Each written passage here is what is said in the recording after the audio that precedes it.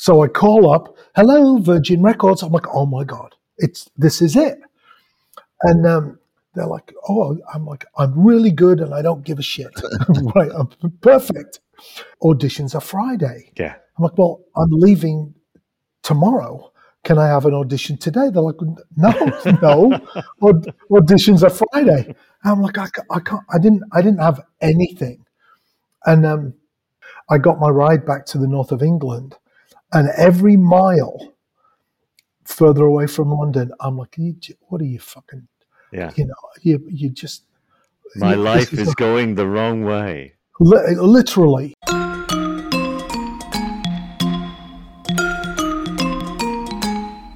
Hi, this is Lowell Tolhurst, co-founder of The Cure. This is Budgie, co-founder of The Creatures, drummer with The Slits, and Susie and the Banshees. Welcome to Curious Creatures. Life after punk. You may think you know the territory, but we drew the map.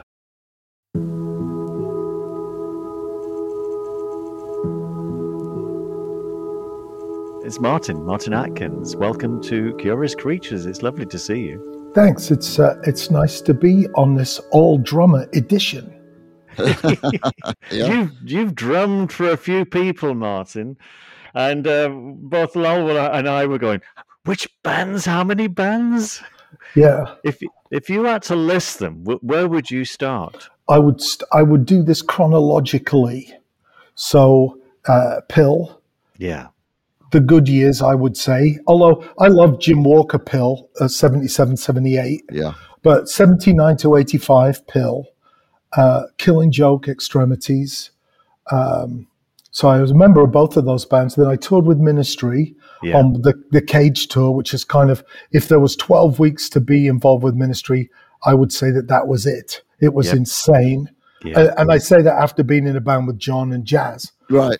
And then I started Pigface, which is my band that has 600 or 700 people in it. I have the baseball cap. And worked with Nine Inch Nails. I'm in the Head Like a Hole video on the Grammy-winning Wish. And then I started Murder Inc. with some of Killing Joke and something called The Damage Manual with Wobble and Geordie and Chris Connolly. And I'm still doing it. I'm still doing Pigface. We toured in 2019. Okay. I'm still out and about. Wow. I mean, I'm exhausted just listening to the list. I've recently been looking at watching you playing with John and Lou, and please give me the bass player's name. Joe Wobble and Pete Jones was my era of Pill.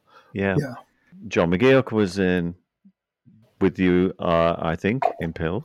He was after me. He came after you, okay. Yeah. I was Keith Levine. I go backwards and forwards with Keith Levine, but I do love his guitar playing so much. Yeah. Yeah, because I saw Pill play the festival in Turku in Finland, and that's when John was with them. So that was after you, Martin. Yeah, I think that there's. I saw that documentary, The Public Image is Rotten, and it was John was involved in it, so of course it was nice towards John. But what I saw, which I didn't like, was the efforts of the bands that came after 85 to rail John in and regiment everything. So we used to have this fight every night with the lighting guy, like, give me a set list so I can work out the lights. We're like, no, sometimes Religion would be 9 minutes long. Sometimes it would be 3 minutes long. Sometimes a song called Chant, it would be 20 BPM faster because we were allowing for whatever the visual stimulus was.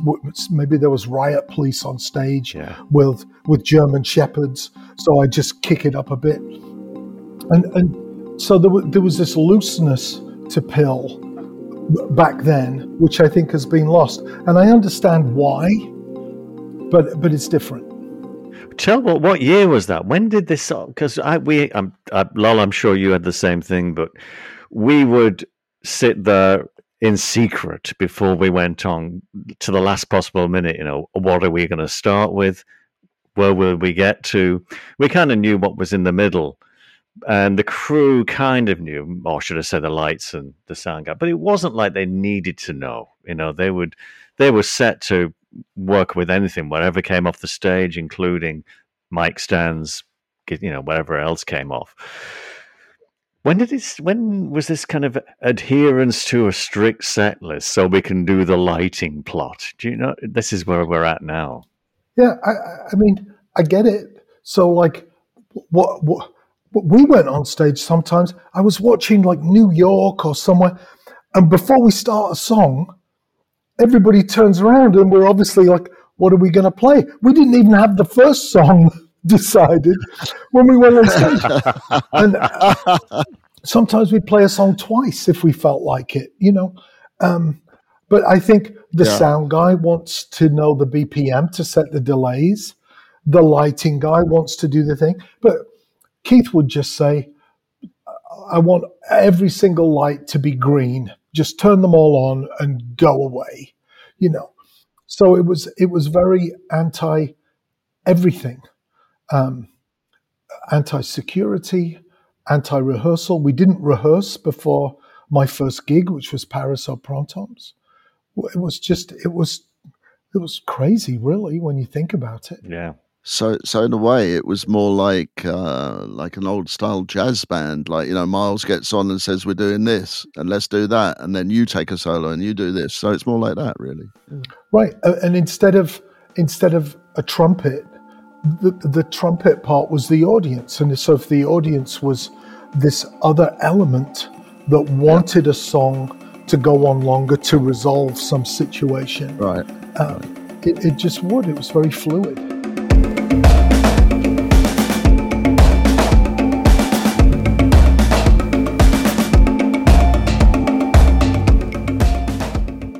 We had some sort of like signals to each other, during the show that, like, okay, if it's going well, if things, you're getting a nice sort of feedback from the audience, we'll keep it going for a little longer, and then we had like the little tells to, like, hey, this is 4 bars to the end and we're going to change, which worked all right until I came to do like the reflection shows in 2011, and we played some songs we never actually had played live. We put them on the B-sides, we'd made them up in the studio, put them on the B-sides, never played them. So we kind of worked out a format for them in rehearsals.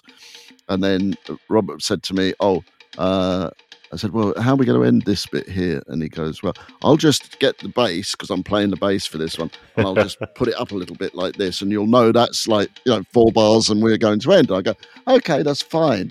Until the day that we do the first show, and the lighting guy has Dry Ice and Smoke, like, flooding on the stage, and I can't, halfway through the song, I can't see Robert, he's just disappeared. And then suddenly, when I'm thinking, oh shit, I just stop in 4 bars, I see this bass come flying out of the cloud of Dry Ice and Smoke, and it's like, I didn't see Robert at all, I just saw the tip of the bass, so I knew, okay, that's it. Well, so your signals are a band seeking to look tight and rehearsed remotely in front of an audience. The signal I got my first time in New York at the Palladium, sold out, Scorsese's there, 3,000 people. I've spent my childhood watching episodes of Taxi to see the New York City skyline on the VHS tape. New York.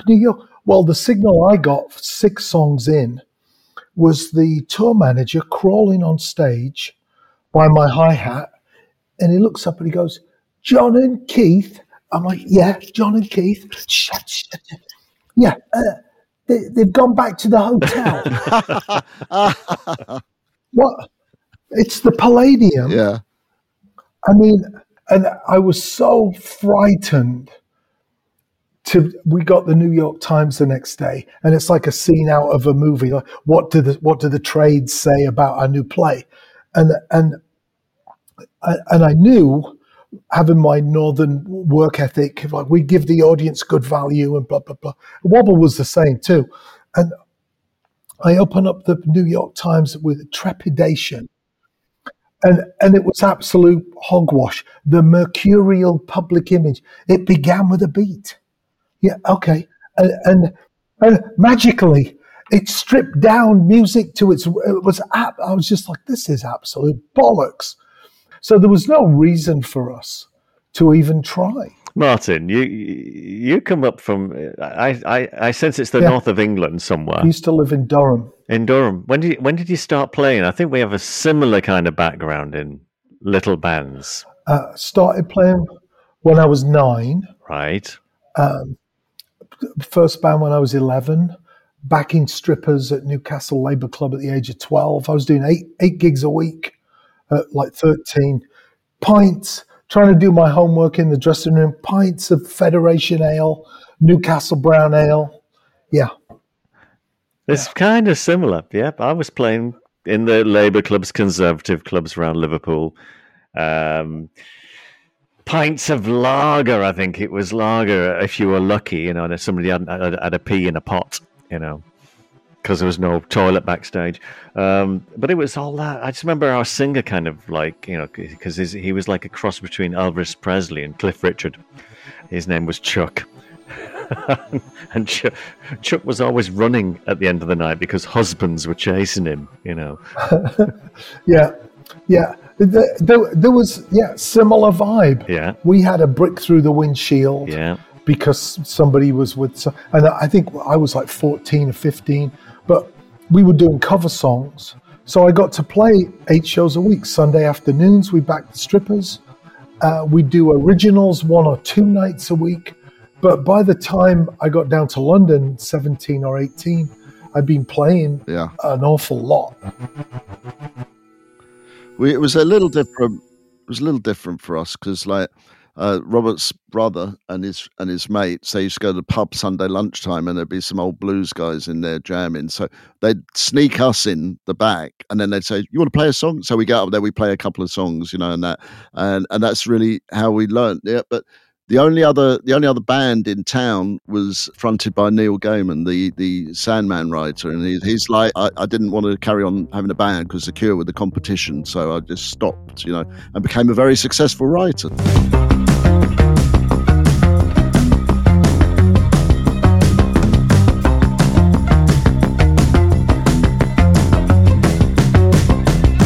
But Martin, you went down to London then. Did you go on your own? Well, I did the first time. I went down to London.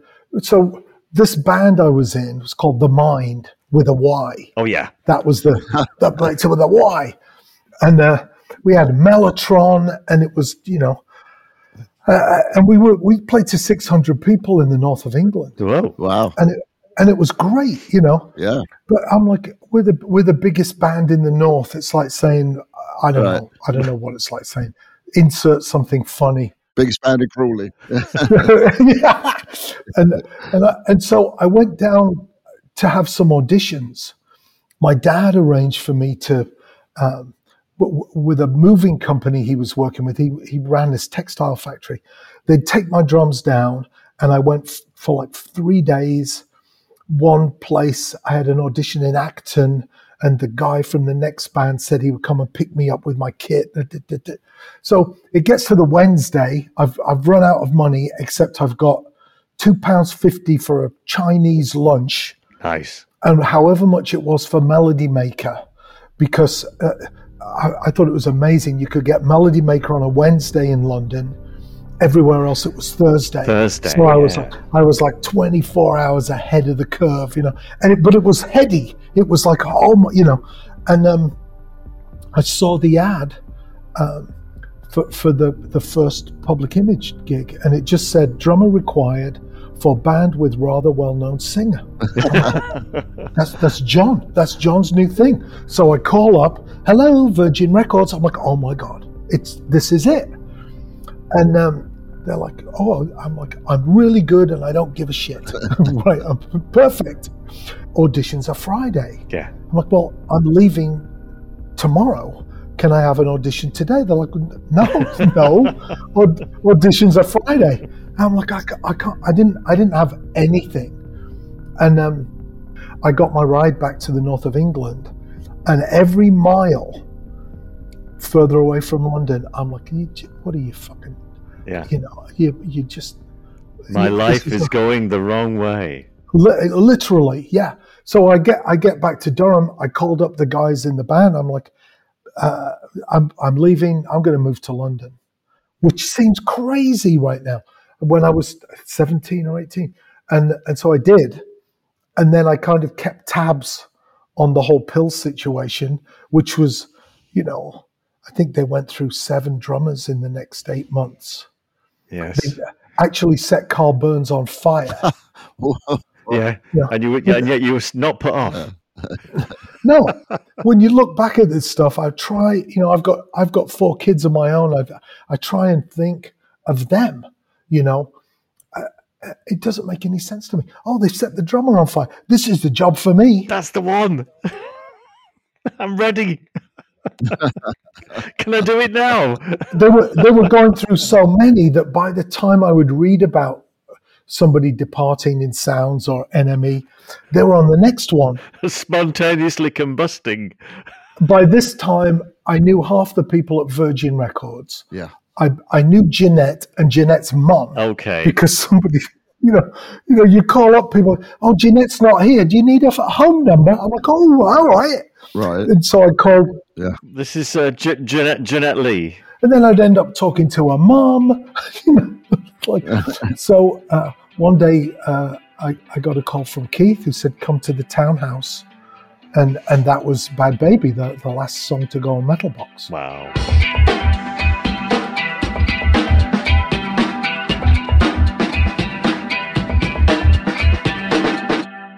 Martin, you have the post-punk museum, right? Yes. And all the jobs that go with it, Martin? Yeah. I was telling Budgie earlier, it's 6 jobs. It's like friends don't let friends start museums. Yeah. It's people say, well, what was the plan? What was the strategy? There wasn't one. Right.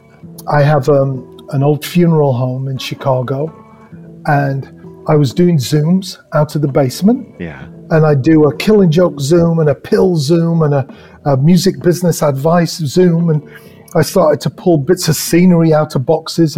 Money is Not Our God. I printed that for Killing Joke. So I put that behind me one time, and then some pig face scenery, and then some other stuff. So you got all this stuff in storage? It was at my place, yeah. And so it starts to take over the basement. And I just thought, I knew I had all this stuff. The sign from the dressing room door when we did American Bandstand, my Mickey Mouse watch from Banging the Door, just crazy stuff. Hand-typed itinerary from when we went to Paris in 1980, and the ticket from the Paris Metro. And the archive. You're the archivist. Yeah, I'm the. Without realizing it, even.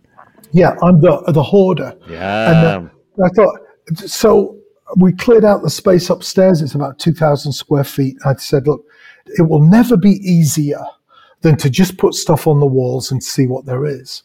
And we filled the space really quickly. I did a Nipsey Hussle type move, I think. I said, you can be a founder. What did you do this week? You did this, you did that. You could be the founder of a museum. $125, I'll send you this T-shirt. And it turned into a T-shirt, a signed letter, and a pass to get in. And people started becoming founders before the place was even worthy of being a coffee shop. Just like I called up a few people, said, well, thank you, but what the hell are you doing? It doesn't really exist yet.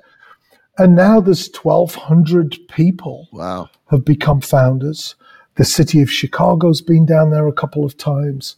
The other way you can become a founder is to send me something, right?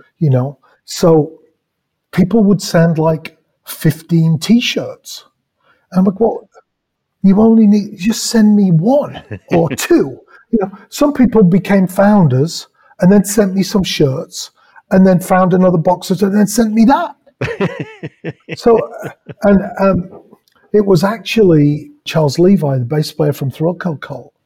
When he collapsed and went into hospital over a year ago. Yeah. And some of his family came up from Georgia. He's okay now. He's okay-ish now. Good to hear he's doing better. Yeah. So 2 of his children weren't allowed into the hospital room, which I think was kind of a good thing, really. And on a whim, I said, well, everybody should come to the museum, even though it kind of wasn't then. Right. And during that day, when his family came in and we got chocolate milk and Coca-Cola and we have our own brand of whiskey and some other stuff, we went downstairs and printed a T-shirt, a Charles Levi T-shirt, and gave his kids a photograph. I saw that this had nothing to do with the stuff that was on the walls. There was this vibe and a responsibility and this other thing going on, which kind of spurred me to keep it going. Yeah. And it's become, it has these moments where we're very quiet. It's got some raucous stuff as well going on, but there are moments when it's just a place to sit and think and respect and remember and all of that stuff. So that sounds great.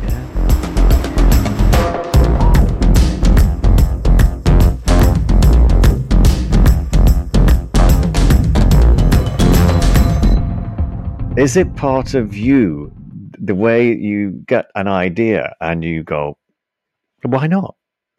Is it the reason you got yourself to London when you were saying you were on the train back home and you thought, hey, I'm going the wrong way? Do you find is it something that's accompanied you through your life? Not consciously. Not consciously. I mean, a large part of my life was obscured by speed and alcohol. Right. So we were just in it, heads down and in it. Yeah. Now, this is the hand screened, signed and numbered, rubber stamped flexi disc, and a scratch and sniff banana postcard. So it's like none of this is necessary, but it's essential.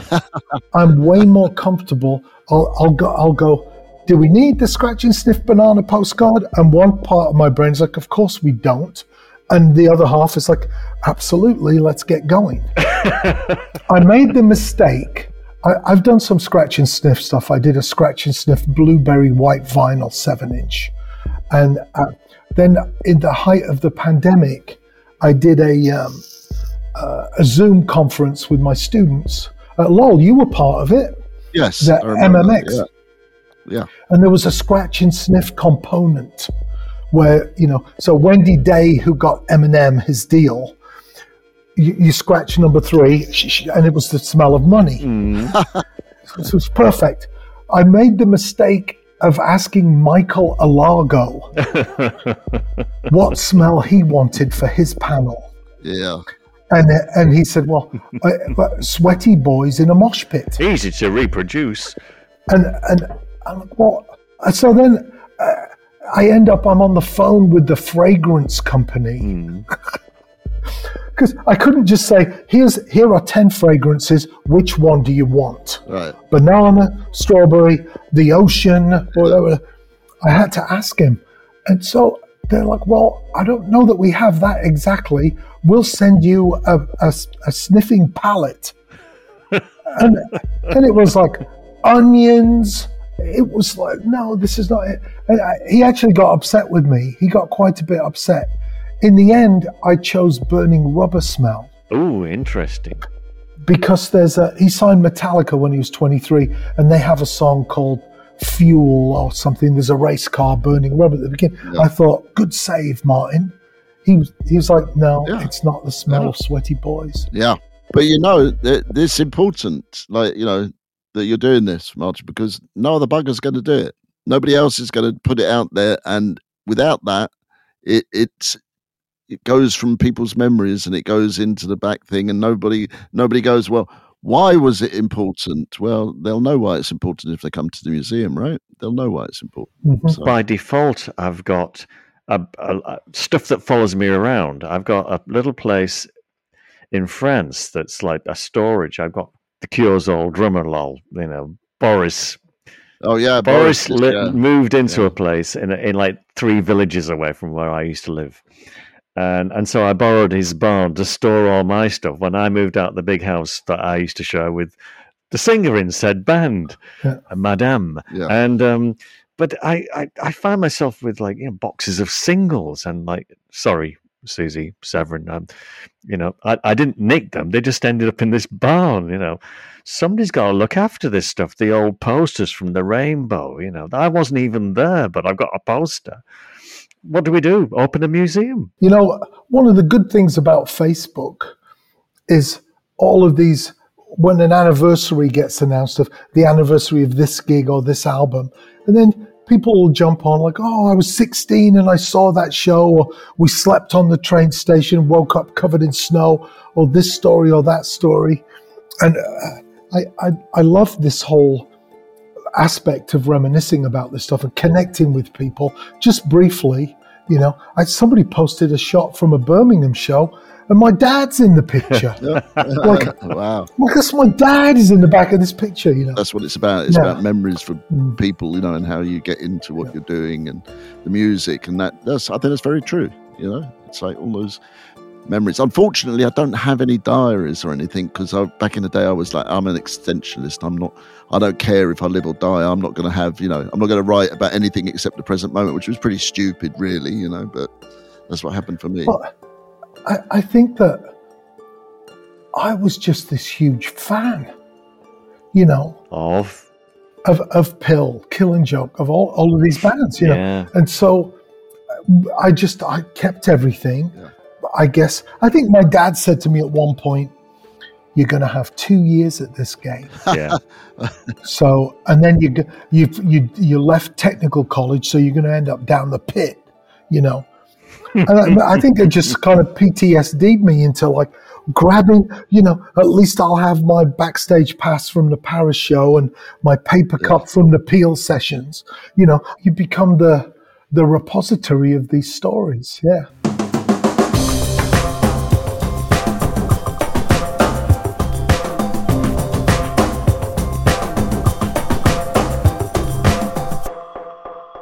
I'm doing I'm doing 6 or 7 speaking things in the UK, and it's like 1979 to 1991, Pill, Killing Joke, a little bit of Ministry, a little bit of Nine Inch Nails, and then I put 2 sides to every story, and I thought, oh, that's smart. People will get that. Yes.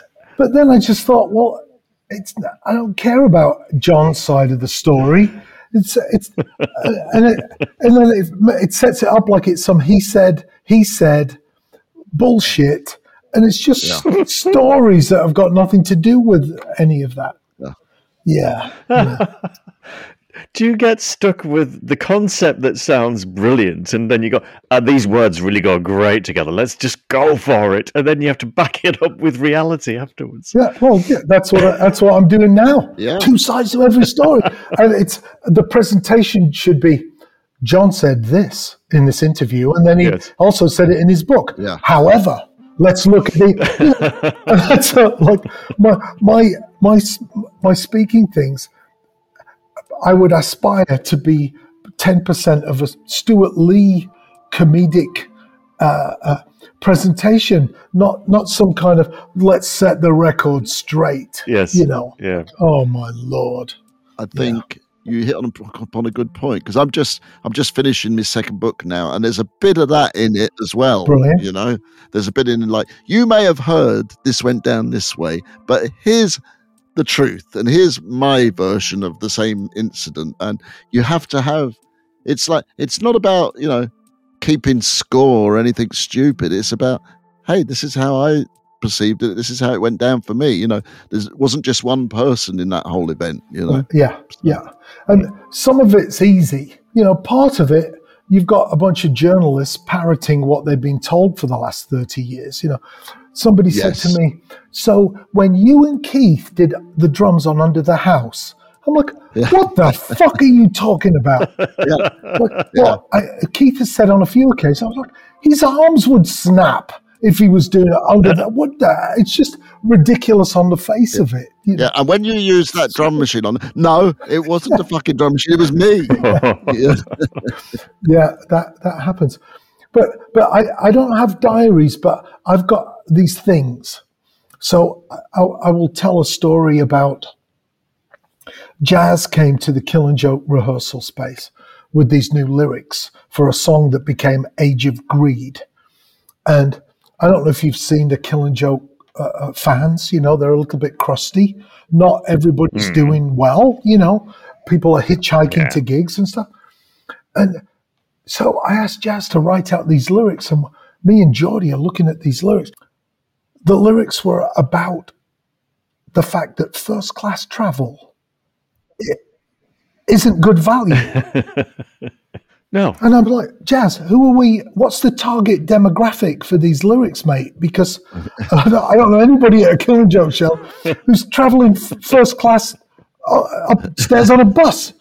Yeah. But you think, well, maybe that's just a story. But then I found the lyric sheet, and I can see my hand and Geordie's hand scribbling to try and dial it back. To have more solidarity with the proletariat, Like, but you've been around many variations of bands that have this kind of crazed following as well. I mean, so I'm interested just to, you say it was a haze of amphetamines and booze, and I recognize that. When you're in it, you don't have time to think. How is it now? Is it like are you? It's not reminiscing, maybe, but recollection. What? How is it clear? Lots of bits of it are, yes, like crystal, absolutely crystal clear. It's a blessing, really, to sit and look back at this stuff. Firstly, just to think about telling stories, but then I wonder about myself. So you go from being in a band with Johnny Rotten. Who's next then? Oh, Jazz Coleman. Yeah. Okay. All right then. Who's next? Al Jorgensen from Ministry. Okay. Yeah. And so we're on the road with Ministry, and it's like, how can I phrase this? Be careful of a heroin addict that also is a cleanliness freak. Wow. So we suddenly in the bus. Yeah. The bus is full of chlorine gas because a couple of the junkies are carefully cleaning out all of their works with bleach and flushing it down the chemical toilet in the bus, which combines to. Oh my God! It's like, I mean, give me a filthy junkie any day, really. So, so I was in Killing Joke. I got time off. They weren't very busy to do the Ministry tour. And then I started Pigface. Yeah.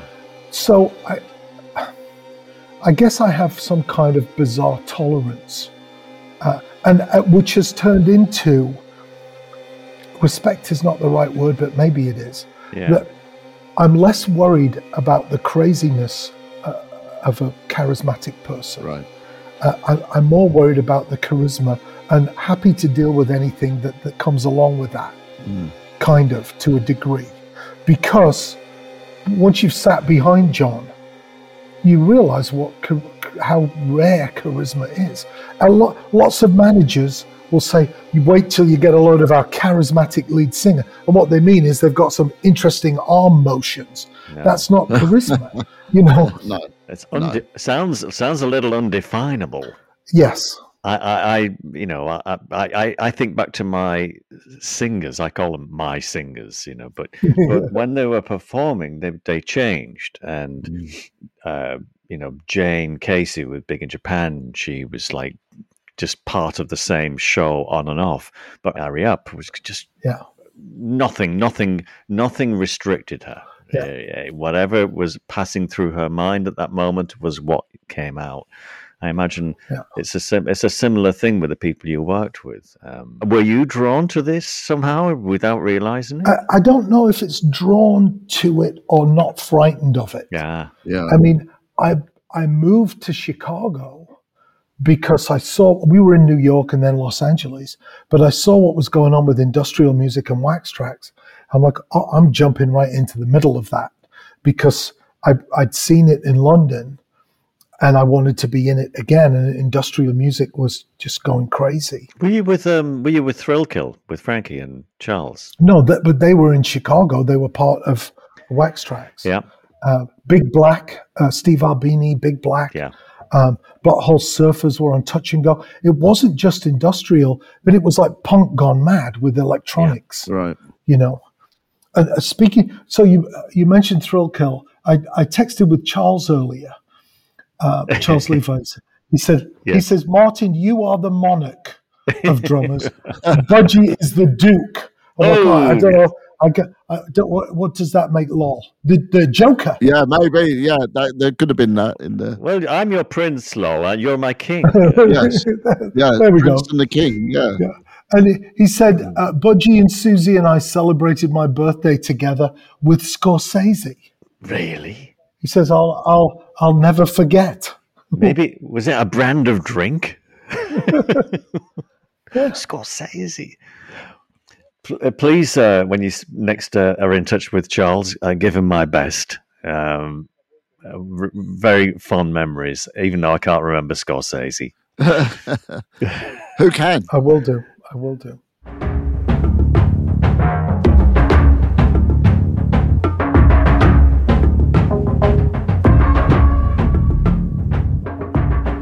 Martin, you've written a memoir. Have you written? I'm working on that. I've written 3 books on the music business. Tour Smart, which became the Bible of touring, Right. Which was really nice. I need to go back because it does mention MySpace twice, but there's some really good stuff in there.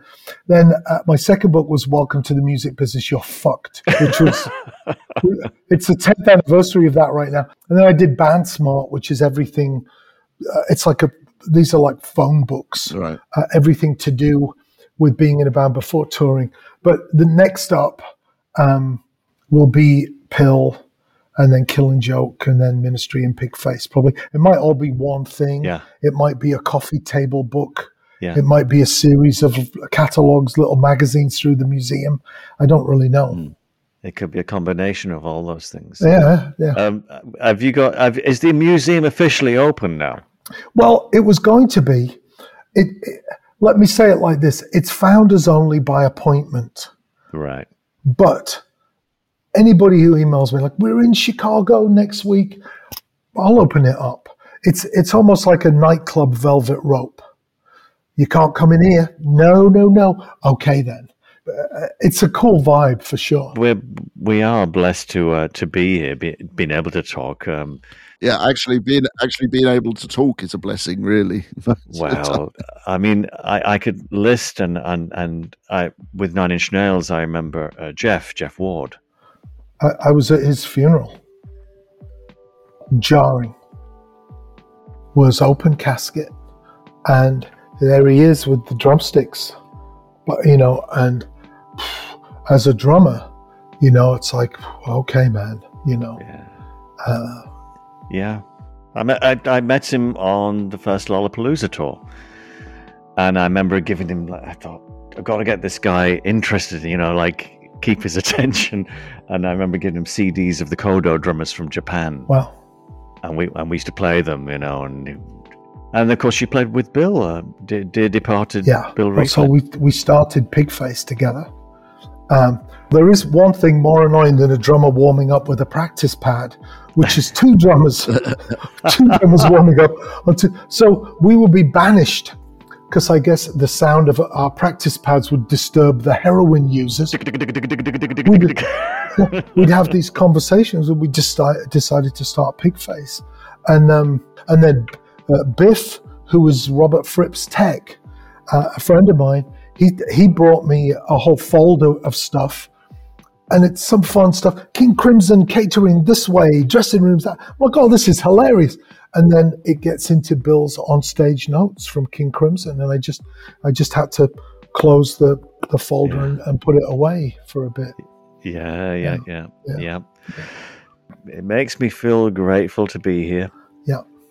One of my friends, Drosten Madden, he produced Wolfgang Press and a bunch of different things. I don't think he really knows where he is anymore, So I'm hoping to see him when I'm over in the UK. When are you thinking of getting over? I'm leaving on the 10th. Oh, soon. My shows start on the 13th in Manchester, and then going down to the Dublin Castle. I think I'm speaking at Abbey Road, which is like, that's cool as hell for me. Yeah. And then doing Birmingham, Brighton, something else in London. I get to speak in Hull and Margate. Wow. Yeah. That you've arrived. But of course, every Facebook post is, why not Wales? Why not Middlesbrough? You know, it's like, okay, Yes. Yeah.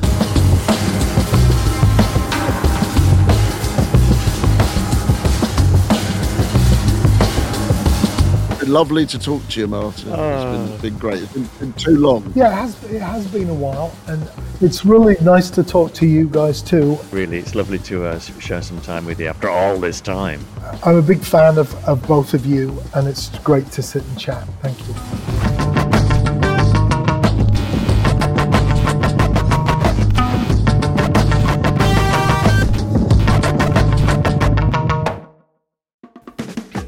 Curious Creatures is created and presented by Lol Tolhurst and Budgie. Producer, Joe Wong. Producer and audio designer, Dan Didier. Executive producer, Mark Cates. Associate producer, Sophie Wild. Digital marketing, Margie Taylor. Art and logo design, Justin Thomas Kay. Music production, Jackknife Lee. Curious Creatures is on the web, and you can access us at www.curiouscreaturespodcast.com. And you can reach us on Instagram and Facebook at Curious Creatures Official, Twitter at Cura Creatures. To find more of the best music podcasts, visit doubleelvis.com or follow at Double Elvis on Instagram or at Double Elvis on Twitter. Curious Creatures is a production of LXB LLC 2022.